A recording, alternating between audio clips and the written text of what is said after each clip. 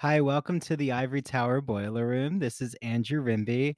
This is going to be such a really dynamic and exciting episode. So I hope you all are ready out there with your notepad or your cell phone open so you can start taking down book recommendations because there are many in my conversation with Dr. Mario Tello. So today's episode is What's So Queer About Ancient Greek Literature? And I want to play first our new theme song for this Capricorn season that was done by my friend Anne Sophie Anderson. So thank you, Sophie. And then you'll hear a teaser about Mario's approach to what's so queer about ancient Greek literature. And then we'll get right into my interview with him. Okay, I hope you all enjoy. Of course, this model, of male to male relationships that we see in Plato, and that has had a huge influence, Mhm. that has, in a sense, shaped the history of male homosexuality, does not exhaust the range of possibilities and the range of queer bonds that we can find in antiquity. I would go actually as far as saying that to an extent, that model is not that queer.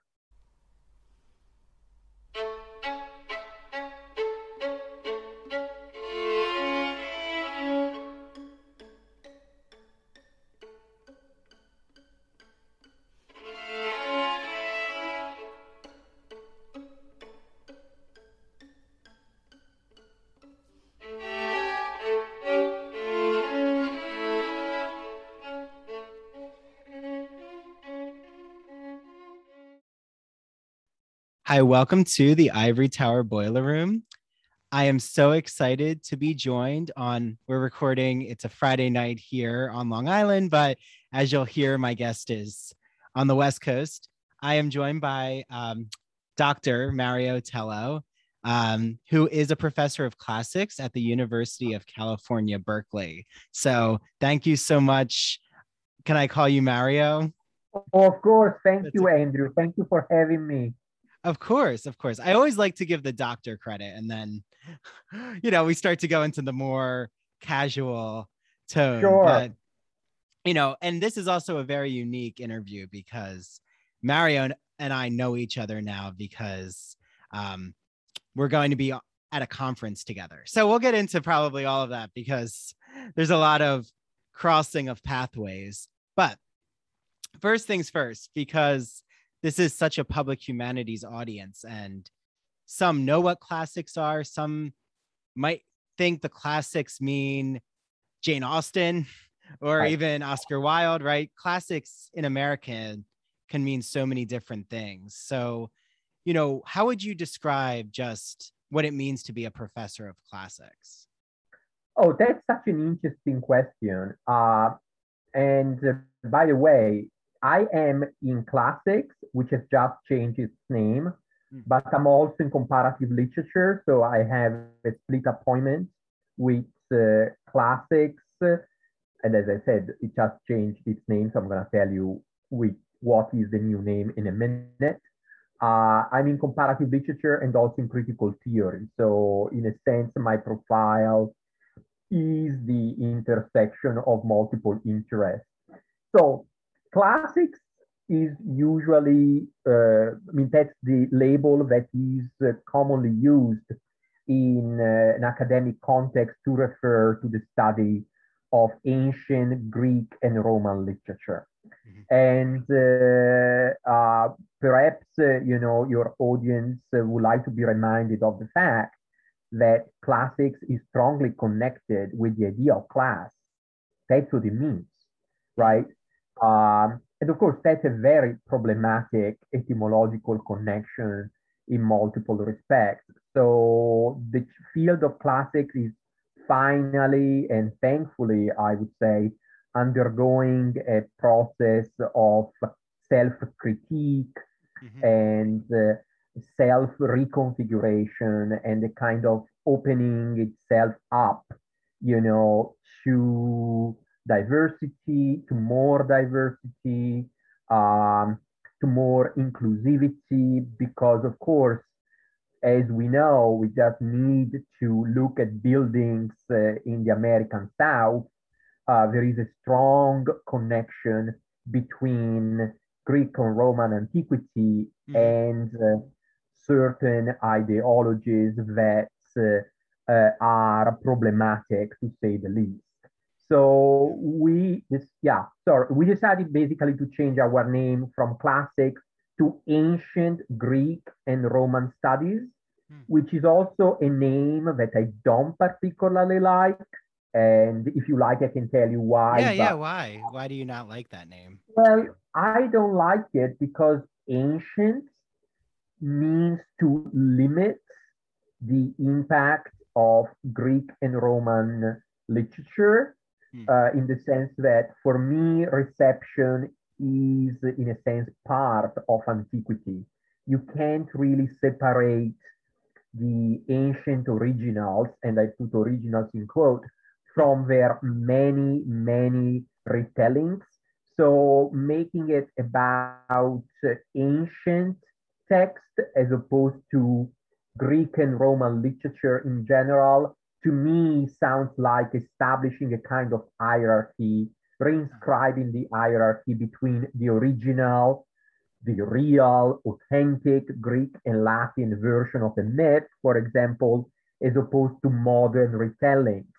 So it's establishing a kind of historical diachronicity, Hmm. which for me is strongly entangled with the very idea of hierarchy, as opposed to looking at antiquity and its survival in modernity synchronically within the same, interpretive framework. And of course, my perspective is that of a comparative. So, from the perspective of comparative literature, thinking of Greek and Roman literature diachronically is a little problematic. So that's all. Yeah. Yeah. So I'm just curious. Um, and there's probably going to be so many texts we mentioned during this interview just because it's good to, right, ground the audience and everyone listening, um, to have books that we recommend. But there was a book that my I guess he would be a classic historian, but he specializes mostly in ancient Greek and ancient Roman history. And he has continued to be such a great mentor. History was my minor, and I only took um, ancient courses. And I really love this book, Not All Dead White Men. He recommended that to me. Yeah. Dr. Bolito, I want to shout him out at Kane University in North Jersey. But yeah, such like that and the culture of classics I've relied on about classic education in the 19th century. I think that's what it's called. Um, but yeah, there's so many texts right now, it seems, Mario, that are shifting, right? That hierarchy that you talk about the hierarchy of class in the classics. Yeah, there is actually a recent book by Donna Zuckerberg, published by Harvard, whose title I think is not only Dead White Man, because she really talking about how, again, the classics, that is Greek and Roman antiquity, has been appropriated by white supremacists, Mm, various groups of pro-Trumpian fans, by a lot of programmatically misogynistic groups that are in the internet, mm, uh, that use a certain idea of normativity that they see embodied by antiquity to push forward basically a conservative or reactionary, I should say, agenda. mm, So for me, the reason that we should keep studying these texts is that their richness allows us to read them sort of beside, beyond, and against themselves. Yeah. So there is always a possibility of reading against the grain, and the very idea of reading against the grain can model, through reading, possibilities of resistance, of refusal, of rethinking the social. Mm. Yeah, no, and there's actually an anecdote of when I got um, an ancient Greek homoerotic collection. I'm pretty sure it's the one by, yes, Thomas Hubbard is the editor. And guess what? The university that it came from was Liberty University, the most conservative university in the South. And I'm thinking, this is really interesting that they have a text chock full of pederastic connections. And for the audience, pederastia is um, right, boy male love Well, in yeah, yeah. I don't know whether, I mean, I don't want to go into this really, but Tom Hubbard has been at the center of very heated controversy uh, at the University of Texas, Austin, which he now left, uh, because, let's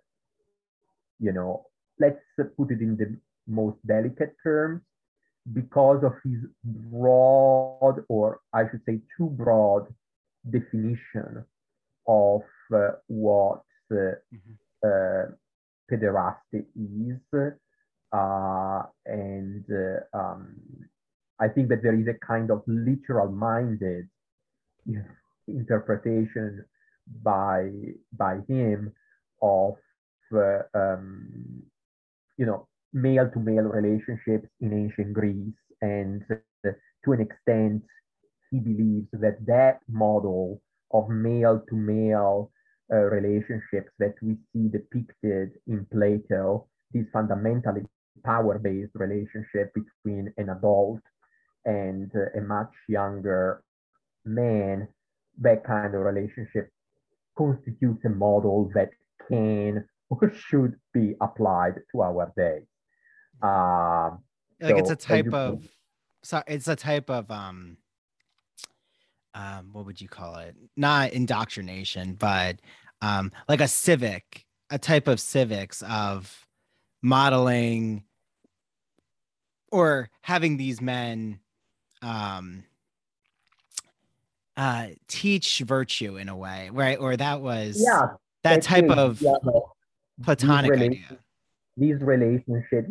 Yes, a platonic idea that this homoeroticism is a form of educational, paidetic, you know, uh, upbringing and training, Mhm. that this is really about the devotion to beauty and intellectual beauty. So it's basically Platonism, or the forms of erotic Neoplatonism, if you like, um, which, however, sort of hide or try to hide a power-based relationship. And And consensual issues. right, there is That's what my students, I taught the symposium this semester, and every time, I'm sure too, when you teach the symposium or texts that have, right, well, pederastia is the love of children, but like in the ancient Greek context, doesn't mean exclusively right. We're talking young about men. actually adolescents, basically pubescent, young men, uh, who, in the gender system of uh, fifth century Athenian culture, were perceived as being closer to femininity on the Mm. spectrum of masculinity and femininity. But I also want to say that, of course, these models, of male to male relationships that we see in Plato, and that has had a huge influence, Mhm. that has, in a sense, shaped the history of male homosexuality, does not exhaust the range of possibilities and the range of queer bonds that we can find in antiquity. I would go actually as far as saying that to an extent, that model is not that queer. In a Mm, sense, that model constitutes its form of sexual normativity precisely because those relationships were so strongly codified, right? yeah. They prescribed a set of roles for the eromenos, that is the loved one, the younger man, and the erastes, the older man. But if we start thinking, for example, about the relationship between Achilles and Patroclus in the Iliad, right? So Yeah. we have this great text, which is one of the first, or we can say the first text of Western civilization with a character, Achilles, who is in a relationship with Patroclus. And Mm, already in antiquity, people tried to connect this relationship with the pederastic fifth mm, century model that we talked about. But actually, that relationship doesn't fit into that model because, Patroclus is actually older than Achilles. But but Achilles that is supposed to be more in control, right? yeah, exactly. Achilles is the hero, right? Yeah. And Patroclus is, in a sense, the surrogate of Achilles. In fact, Patroclus, is sent to the battlefield, when Achilles, doesn't want to do it Mm, yet, with the armor of Achilles. So that model, that power-based model, actually does not apply to Achilles and Patroclus. In fact, there is also someone, James Davidson, in his book Greek Love, yep, I who has have it on made my bookshelf. I'm actually quoting it right now in my dissertation chapter. he has made the argument that actually that relationship between Achilles and Patroclus is the closest as we get to a modern gay couple, in the sense Mm, that roles are very fluid, they are impossible to understand. We also are, used to think, following David Halperin and Foucault to an extent, that those relationships depicted in Plato basically attest to the fact mm, that homosexuality did not exist at the time, that only homosexual acts, only male homosexual practices were recognized as such. Well, actually, if you think about Patroclus and Achilles, you can see that the possibility of, I would say, an homoerotic or a queer subjectivity that is a way of loving, a way even of being that goes beyond, you know, the sexual practices as such.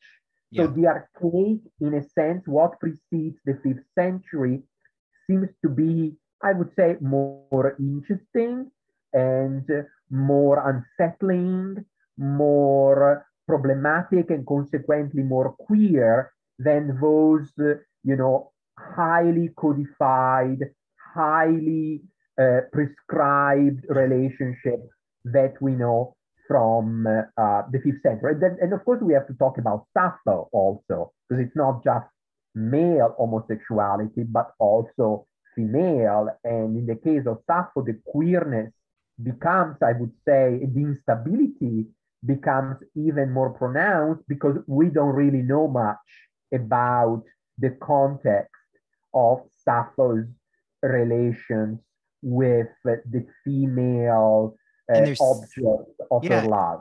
and we only have so many fragments of her poetry. And wasn't she supposed to be living on the island of Lesbos? Well, yes, that's why the word lesbian Comes means from. what it means, Yeah. because Sappho lived on the island of Lesbos.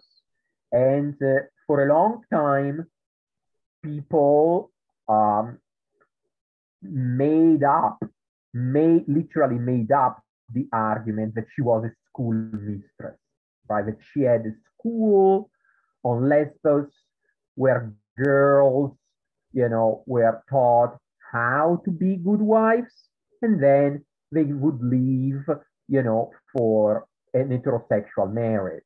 Hmm. But of course, this idea of the school mistress is a pure projection of male stereotypes onto antiquity, because of course, people, especially German scholars of the 19th century who read Sappho, could not even conceptualize the idea of female homosexuality. So they, of course, they knew Plato, so they tried to apply the educational model of male homosexuality to Sappho. And so these were Interesting. not really physical relationships for them. This was a teacher who had a platonic crush Yeah. on her female student. So clearly, that position was a way to desexualize Sappho, to, in a sense, erase the very fact of female homosexuality by making it all about, you know, a, a platonic crush, Yeah. like an infatuation, all based on purely intellectual affinities. Mm-hmm. Yeah, and I also do want to. I'm so glad you brought up Davidson's book, Greeks and Greek Love, because it's actually one that is available for almost everyone can find it in their public library. It's not a university press. I don't think it's a university press. I think it's a No, popular essentially, press. that is a book conceived for the general audience, Yeah. and James Davidson has done a great job of making these materials available to an audience of non-specialists, Yeah. and at the same time maintain very high standards of scholarship and also producing a very original argument. Yeah, it's so So, exciting. It's a type of crossover that I um want to see more and more of because I mean, it does seem like there is, and again, everyone should. I'll talk about Mario's work soon, but I do think when it comes to the general public learning about classics, like the name that I would say probably comes to the majority, especially if they're NPR listeners and Terry Gross listeners, they would probably know Mary Beard. right, she's the most foremost classicist in the world. And Mary Beard has played a major role in making classics accessible. Um, she has a great little book on, well, now I'm blanking on the title, but it's a little book which sold many, many copies It's um, about on women, which, right? yeah, on the Yeah. Me Too movement and classics, and she starts brilliantly by talking about that famous scene in the Odyssey Hmm. where Penelope tells the singer who is singing about Odysseus and the Trojan War, says, "Please stop singing that song because Odysseus, my husband, is away and it's too painful for me to listen to that." And Telemachus says to her, "Mom, that's none of your business. You should not tell the singer what to do. Just go upstairs and go back to your female activities like weaving and so forth." And Mary Beard said that's the first example of men explaining in the history of Western Yeah, civilization. mansplaining to Penelope. That's Basically, right, to keep his mother. weaving and undoing your That's weaving right, because she's trying to fool the suitors. right. Right. Well, okay. So, were your first texts of ancient Greek literature, was it Homer? Was that your first exposure to ancient Greek literature? So I started learning. So I learned Latin in middle school. So when I was 10 or 11.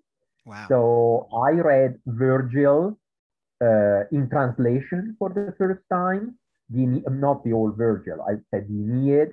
I read that when I was 11 and 12. And then I studied Greek. I started learning Greek in my first year of high school, so 14. Because in Italy, which is where I come from, as you can tell from my accent, uh, there is a kind of high school which is called Liceo Classico, that is classical high school, Hmm. and Latin and Greek are mandatory subjects. So you are exposed to this material constantly, and it's almost like a boarding school. So I still have nightmares. Yes, about high school. Oh I don't. no. Wait, were you boarding?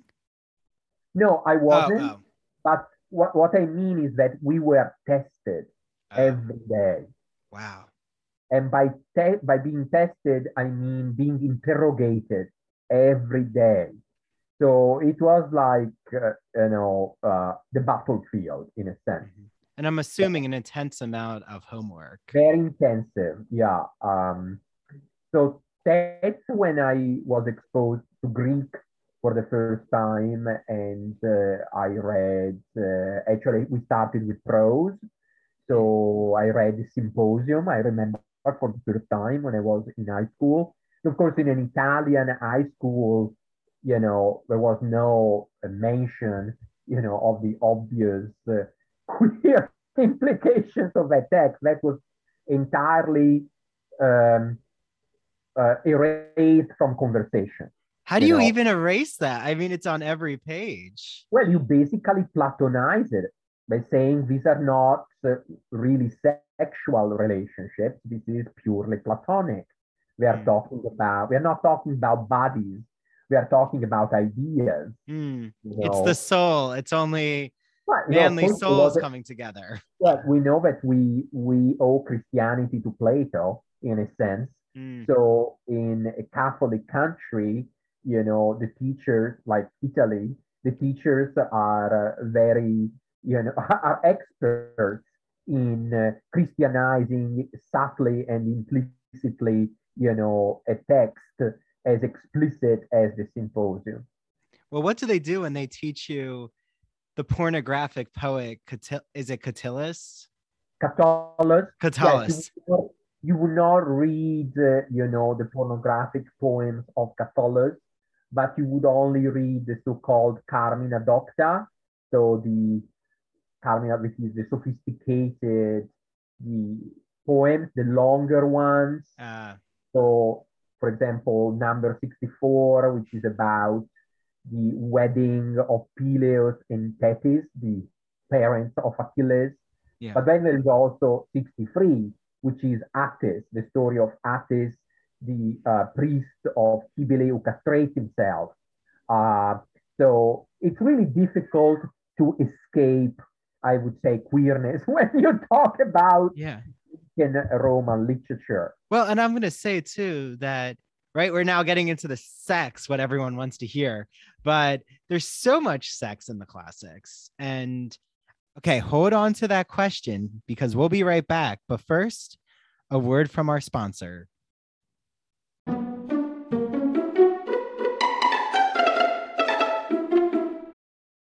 This episode is brought to you by Visit Williamsburg.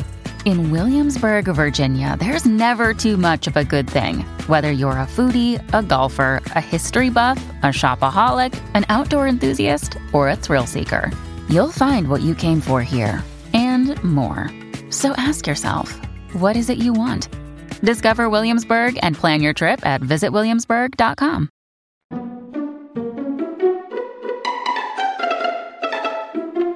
I mean, from Aristophanes' Lysistrata, which I love teaching, which Yeah. the phallus is everywhere and it becomes this part of their I think it was performed during the phallic festivals or But yeah, so well, there is a long controversy, oh, concerning the connection between comedy and this, ceremony that apparently took place at the Great Dionysia, which is at the same festival where oh, he's the tragedy god, just so comes everyone together for the knows. phallophoria, that is a weird ceremony in which people, performers, would carry a huge phallus as a symbol of fertility. But I want to say that Lysistrata, the phallus is almost like the Lacanian phallus, or what Judith Butler calls the lesbian phallus. That is, it's not, it's really about the phallus as a fantasy, as lack, as an entity that is there but it's not there, that is constantly haunted by its own failure and its own absence. Sounds like a lot of men's navel gazing hangups. Right. So in that play, actually, I've just finished a book on Aristophanes in which I have a reading of Lysistrata. Ooh. And also of that. Oh, wait, is that how you pronounce it? Yeah, I guess. Well, this is a long controversy because, you pronounce Greek names according to the Latin pronunciation. And according to the rules of Latin pronunciation, the penultimate syllable is what determines accentuation. So since that A is short, the accent is going to be recessive. So it should be Lysistrata, but people say Lysistrata, but this sounds very opaque, and it's absolutely fine if it does. In any case, I don't believe in any kind of antiquarian, authenticity seeking gesture. So it doesn't matter how you pronounce it, but it does mean the woman who loosens the arm. Loosens. So it's about the loosening, which is actually a very Sapphic concept because, Sappho has a famous fragment where Eros, right, the god of love, is presented as lousimeles, that is limbs loosening. Eros has the force that is so violent. Eros is so violent that it shatters you. It shakes your body and loosens, your limbs. So it's almost like the Deleuzian body without organs, if you like. Anne Carson, the famous poet Anne Carson, has a book called Eros, the Bittersweet, which is a wonderful, wonderful reflection on Sappho, on Eros, and on lyric, and I strongly recommend that. It's constantly reprinted. Nice. Yeah, and have you ever read the book A Mind of Its Own? No. Oh, you need to. It's called A Mind of Its Own, The History of the Penis by Friedman. Yeah, who also wrote about Oscar Wilde, which kind of makes sense, especially, why I turned to Mario first and we formed this academic friendship is because, Oscar Wilde, Walt Whitman, so many, homoerotic queer writers, they continue to turn to the classics, but specifically the ancient Greek texts. And so when you were reading these texts in your classic high school, which we have a few in America, but they're it's very difficult to find. Latin is taught in a good number of private high schools. Yeah. I don't know about Greek. Yeah, Latin had just gotten out of my curriculum in my public school when I, went in. I went into Spanish, and then we did do a lot. We did French, German, Spanish were our elementary school training. And then we had to specialize in middle school, determine which track you go into. So I went to Spanish. I'm happy I do. I am happy I did that because I speak it a lot. That's great. I'd love to be able to be fluent in Spanish, but I'm not. Yeah, well, and now I'm starting to. I even had a dream last night in French, even though I don't know. I know French conversationally, but a lot of it was from me cramming French on the airplane going to Paris for a Whitman Week seminar. And I'm like, I need to know how to order in French. Yeah, I think you actually do because in France they don't particularly like hearing English. Well, and I became friends with so many Parisians, and they said, "Oh yeah, just as long as you try." It's true. As long as you just try in I think any country, the language, it's just appreciate. It's a gesture Yeah, it's of a gesture, especially, if you are a native speaker of English and you're American, um, you don't want to give other people the impression that you embrace what has become a kind of linguistic imperialism. yeah. So what languages are you conversationally Well, fluent in? I can, of course, English and Italian. My French is rusty, I would say, but I used to be able to speak French. I used to be fluent when I spent some time in France. So these are the only three languages that I'm fluent in. Oh, so you're not fluent necessarily in Latin. I've never spoken in Latin, and I mean, I guess yes, there are some people who think that spoken Latin is actually the way Huh. to learn Latin. Again, I don't believe in these antiquarian Yeah. Well, wait, reconstructed. where would you speak Latin is more my question. I mean, sometimes you Well, do with hear it in other the people, church. well, exactly, with other people who know Latin. Yeah, I mean, again, we always need to think about the politics Mhm. of certain acts of reproduction, reconstruction. And so for me, the politics of speaking Latin is fundamentally elitist. Hmm. So, I mean, we need at least to be aware and wary of that, I Yeah. would say. So it's not like your whole department at Berkeley is speaking, no one's speaking Latin in the hallway. Oh, no, not at all. And in Oh, fact, most of our students take courses in translation. So I teach a course for 200 students, which is called Introduction to the Ancient Greeks. okay. And this is a course that enroll a lot of students, which fulfills the breadth requirement for these students. And these are students who were never exposed to any of these materials before, and still get excited. And they don't know anything about Greek or Latin. They don't need to learn Greek and Latin. And they look at these texts, with innocent eyes, and consequently, they come up with very interesting ideas. Um, some ideas which often are surprising, Yeah. and they are so surprising and so interesting precisely because the people who formulated them are not sometimes we are not conditioned by their knowledge of the material.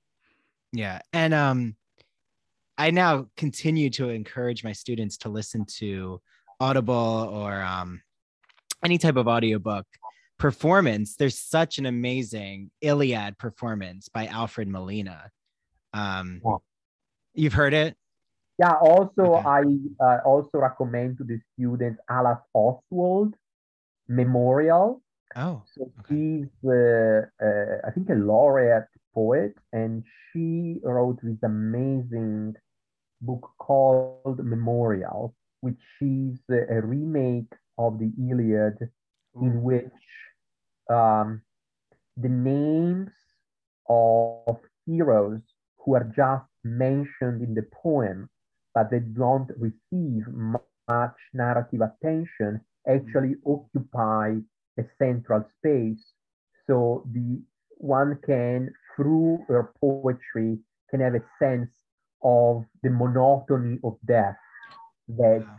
the Iliad conveys. And actually, she, in a sense, became Homer herself because she performs and she has memorized and she performs by heart, by memory, Yeah. these incredible poems. So you can see actually that on YouTube. She also has an amazing collection inspired by Sappho and the Odyssey.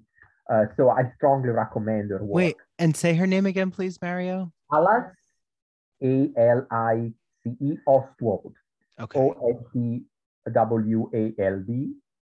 Okay, great. Okay, I'm gonna jump on that and get my hands on Memorial, but I want to you know, I'll make sure all these texts we're talking about, um, I'll try to include them in our episode notes for all of you. But Cool. yeah, and I think you're giving me so many ideas. This is why I love, doing these interviews, because it continues to just expand our knowledge of teaching. I'm thinking, wouldn't it be wonderful to do a um, classics in the 21st century, because you could do Madeline Miller's Song of Achilles. Oh, And that's so a very many. popular book. Yes, that's a huge success. She also has another book, which was also a bestseller, Circe. Oh, very new. Yep. Yeah. Yes, my friend was reading it while I was reading another book. She was reading it next to me in Starbucks. So I actually am going to try to manifest having Madeline Miller eventually Very on the nice. podcast. Yes. I'll see her Instagram sometime. But there's also, well, I mean, when did you discover Mary Renault? I am not a big fan of her. No, don't break my heart. A lot of gay people are, and I understand why. But I think it's because I read her in high school. That's why. Yeah. I'll remember I read the not the Persian Boy, the one that's about the Minotaur in the Labyrinth. Yeah, but there is no question that she has had a huge impact. Yeah. Oh, The King Must Die. That's what it's called. Yeah, in making antiquity really a channel, of actually site for queer people to find themselves, where to find themselves. Well, The Persian Boy. Oh my God. I loved when I read that. I read that in 12th grade, and I was lifeguarding at a gym in my town, and I was reading it on my breaks when no one was swimming. I would just be opening The Persian Boy, and then I would go in the sauna and read it. I was very into reading in the sauna back then. But but again, Mr. Valerio, who I'll shout out because I follow him on Facebook. He was my 12th grade English teacher, and he had us read Edith Hamilton's Mythology, The King Must Die. Well, we did a lot with Greek tragedy. Speaking of Euripides, Aristophanes, we did the whole Oresteia cycle. Amazing. It was wonderful. Oedipus, of course. And it was so wonderful just to see that queerness presented. But, maybe if this is too personal, of course, you don't have to answer, Mario. But when you were, well, I was just going to ask, when you were reading these texts in high school, were you gravitating towards the queerness, like saying, oh, this is speaking to my own identity? Well, yes, I would say so. Maybe even in ways of which I was not entirely conscious. But I'll tell you that my queerness manifested itself, yes, through the contact with this text, but in a kind of weird and strange, odd way, in the sense that I was not, at the time in high school, I was not very interested in the content of this text, but I was interested in the very complexity of the language. So Greek and Latin as extremely difficult syntactical constructions. So I would spend, a lot of time just reading, translating on my own. So it was a very nerdy interest. It was like a jigsaw puzzle or a crossword. So, and I see that as actually an expression of queerness. A sense, I was inside, what the... You were a queer aesthete. Yeah. Wild I was inside nerding out being by myself. So in a sense, it's a very performance of the antisocial uh, theory of queerness that Lee Edelman has No talked wonder, about. no wonder, Mario, you're so invested in psychoanalysis. And I have to Absolutely. mention, you provide such a really intriguing intersection between, of course, Sigmund Freud, that ever, um, you know, specter of psychoanalysis, and Jacques Derrida. In your, well, actually, you have a few in your new book, Archive Feelings. Right. I think you also mentioned Lacan, Deleuze, Zizek. I mean, it's just incredible how you gravitate towards all of these thinkers. Well, yeah, in a sense, we can say that we live in post-theoretical times. There are still giants, you of theory in our world, and I don't want to mention any names because there are, a lot, many. But we are not in the 70s or the 80s anymore, Mhm. and And all it's these hard to sell figures. texts like them too. Yeah, and when these people you mentioned have built up the humanities. They Yeah. are the humanities in America, I would say, because there are other countries where the humanities have a strongly anti-theoretical orientation. And so, in a sense, whenever we write, academic prose and we want to make ambitious, wide-ranging arguments, we have to come to terms with these people. And the tendency is to basically, choose an approach, right?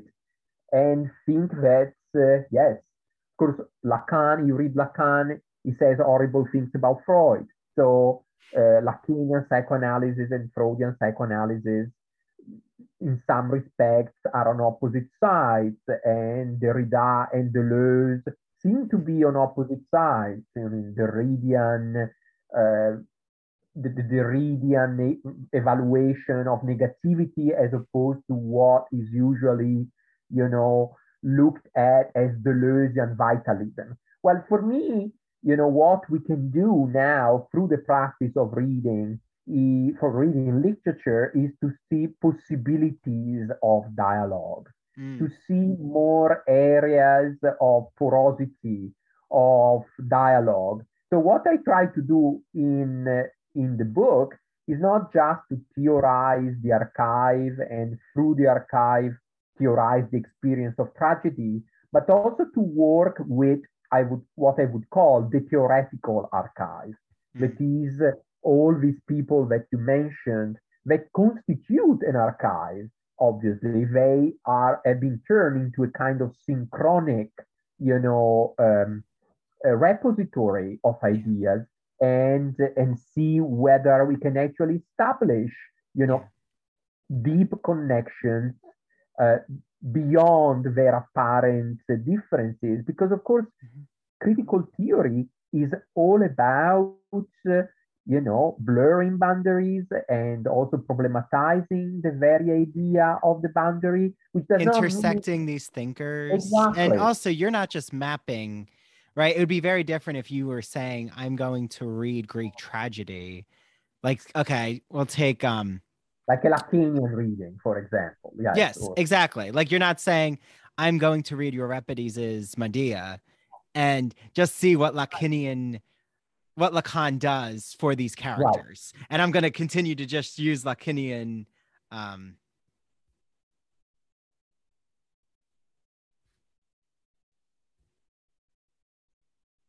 yeah.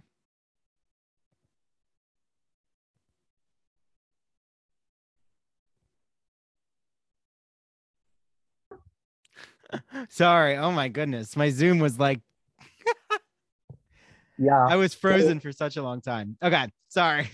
I think we're still recording. Good, good, good. you're Okay. gonna you're gonna edit Oh, it I'll out. edit it out. Don't worry. That'll be Okay. interesting. But yeah. Okay. So as we were saying, um, it's not like you're just mapping Lacanian theory onto Medea and like seeing all her motivations through his own theory, which would be something that had been done in the past, right? Like it's kind of like when I pretty go ahead. mechanical. Yeah, Wait, say it again. it's pretty mechanical. Yeah, Yeah. It's that's kind the of like thing. Yeah, when a lot of my gravitations towards Sigmund Freud. I'd have to say, I think Freud is probably my favorite in terms of the writing. Freud is so provocative and queer, very queer. absolutely. The Wolfman case, I wrote about that before, and there's so much about narcissism with Freud, and I actually talk about that with The Fall of the House of Usher. I'm presenting that in April at a Oh, Poe conference. Yeah, and Freud, I think, is just really experimental, and that's why I like his writing. But yeah, it's all of the Freud and homosexual readings were really done in the 1970s, 80s. And, they mapped on his ideas to try to find the queer character through Freud, which I yeah, think is exactly. a very different project. Yeah, no, Yeah. I'm not interested, not really in psychoanalyzing the characters in my book on tragedy. I'm more interested in aesthetics, or I would say in meta aesthetics, in how we can uh, see possibilities of affective engagement Hmm. uh, as stemming from form, from poetic form. Wait, so what is So, meta aesthetics, Mario? well, okay, the problem is how do we approach tragedy? Okay. What kind of feelings does tragedy produce? Hmm. Okay. And of course, there is a long history of theorization on what the experience of the tragic is or is about. And of course, the most influential among these theorizations is Aristotle, who in the Poetics theorizes catharsis, which Mm-hmm. is, a word we're all familiar with, right? Oh, this is very cathartic. This is a positive word, right? It means liberating yourself from some kind of emotional burden. Yeah. And that's Literally like basically, throwing up emotion yeah, to exactly. purge. Well, catharsis really means purification, purging, something like that. It means Yeah. purgation. So for Aristotle, that's basically what tragedy is about. That is, we like to watch it because, there is a kind of homeopathic Hmm. dynamic that takes place there. So you see people suffering, you feel some pity or fear as a result of that. And the consequences by the end of the show, you can really, you know, eliminate the excessive emotions that your soul was filled with as Hmm. a result of these encounter with similar experiences. So that's basically the idea of the aesthetics of tragedy that to an extent is still dominant. Yeah. It sounds very That, Oh, I was just going to say there was a book, I think it's a few years old, that argued about how Greek tragedy is being used for those with PTSD. absolutely, yes. Yeah. And in fact, during the pandemic, the Oedipus Project, and some of our listeners may be familiar with this. These are productions of tragedy of Oedipus, of Antigone, and other plays with an amazing cast, including Frances McDormand and Oscar Isaac. Wow. Um, and actually, this project was featured, I think, in the New Yorker or in the New York Times. And the headline was, "Oh, can tragedy help us during the pandemic?" Hmm. So it's basically the idea of healing, the idea of getting over your excessive, emotions that are bad for your soul if there is too much of them. So I actually developed a theoretical model that is anti-cathartic. Huh. What I'm trying to argue actually is that the reason that we are attracted to tragedy is that we can actually feel the pleasure of being stuck. That it's not about, moving on. It's not about being purified, but actually finding a space in which it is okay to dwell, to linger on your excessive emotions. And I use Freud and this idea of the death drive to basically uh, build up what I call an anti-cathartic model of tragedy. And so I use the word meta-aesthetics because, I use the texts themselves to argue for this possibility of reception, of aesthetic reception of tragedies. Because we don't know how people reacted, in the 5th century. And of course, I don't believe that it's possible to make speculations about an audience as a unified category. I believe in the fact that every audience member reacts differently, but I want to make a space for those of us who enjoy tragedy, not because it liberates us from our, ugly feelings, but because it gives us an opportunity to experience those feelings and live with them, not just cope with them, but also, as I said, linger on them. Yeah. No, I love this idea. I mean, this is why, your book, Archive Feelings, A Theory of Greek Tragedy, right? You've laid out your theory. And also there's this really gripping headline to bring the reader in, which is how you question if, readers are taking pleasure in ancient Greek tragedy despite the unsettling content. Like, are they reading Greek tragedy and they don't care that it's so upsetting? Or are they reading it because they actually have almost this fetish, cystic desire to read that unsettling content? I think that's a really provocative, claim. It's an exciting claim. It's, really interesting to think about. There is something quintessentially normative about catharsis. It's about,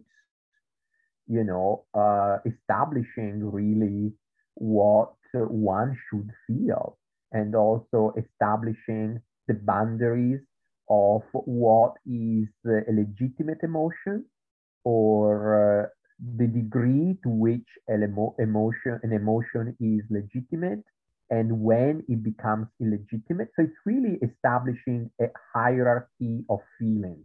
Yeah. And for me, tragedy is the opposite of a hierarchy of feeling. I mean, the very fact that the mainstream venues like the New Yorker or the New York Times, present, the tragedy as a place for catharsis, for me is a demonstration that there is the need for a more radical take on it.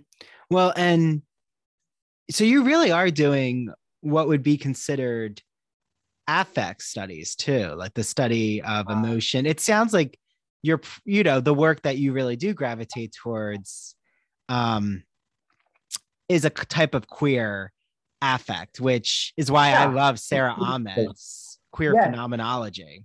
Also, actually, Lauren Berlant, Lauren Berlant. Lauren Berlant, Lee Edelman.